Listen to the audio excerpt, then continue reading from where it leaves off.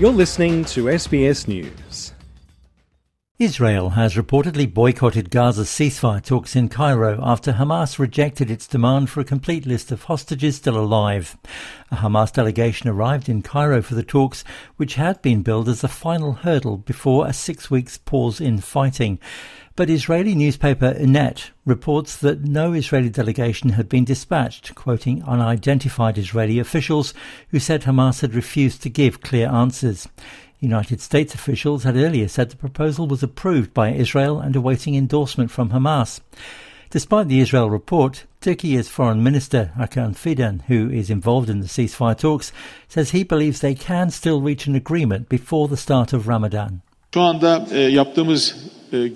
I can say that our current talks, especially the ongoing ceasefire talks between the parties on the Gaza issue, are continuing through mediators. While my relevant colleagues were here, we talked in depth with them. In other words, what are the parts that are failing? What are the parts that are not understood?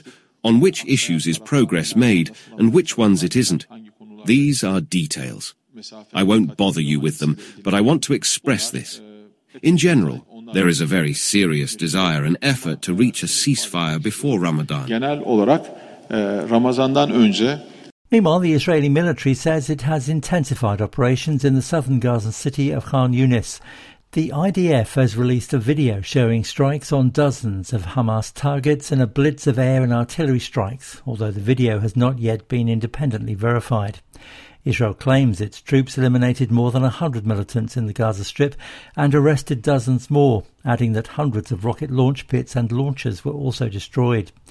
The Israeli military has also released the results of its review into last week's incident when food trucks that had entered Gaza were surrounded by local people desperate for food. Gazan authorities say 118 people were killed and 760 injured.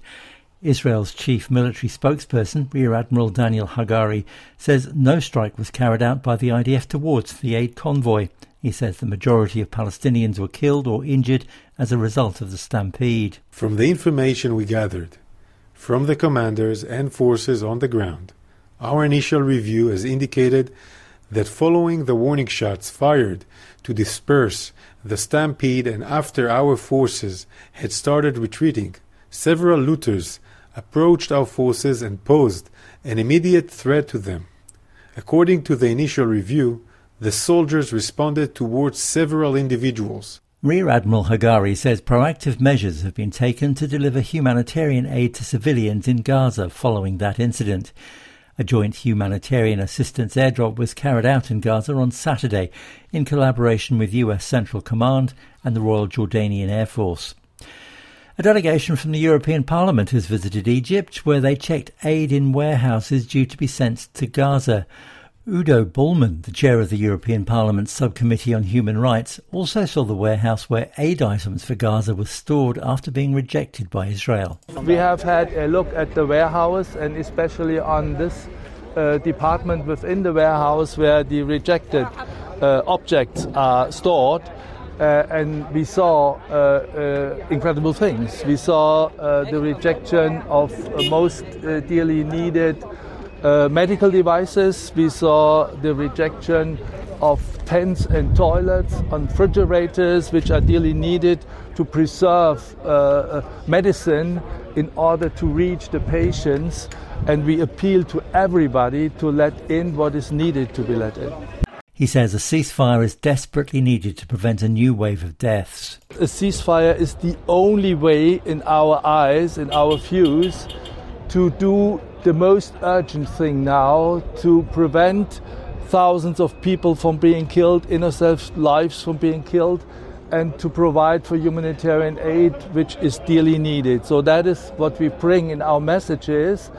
And what we got to know is, and that let me please underscore, that we are really, really grateful to the Egyptian people for their support in a situation of absolute tragedy, of absolute crisis. We have seen your support for humanitarian aid. We have seen the logistic activities here in the warehouses and the medical support in your hospitals. We are grateful for that.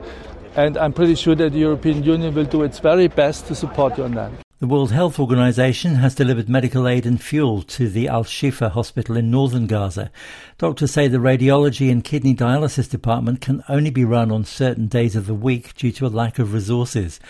The WHO's coordination officer for Gaza, Abdul Nasir Sobo, says much more aid is needed. Yesterday, Shifa Hospital received more than 600 patients here, and they had shortage of fuel.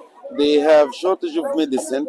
So today's delivery of WHO would help a lot Shifa Hospital to deliver their services and to expand even their services.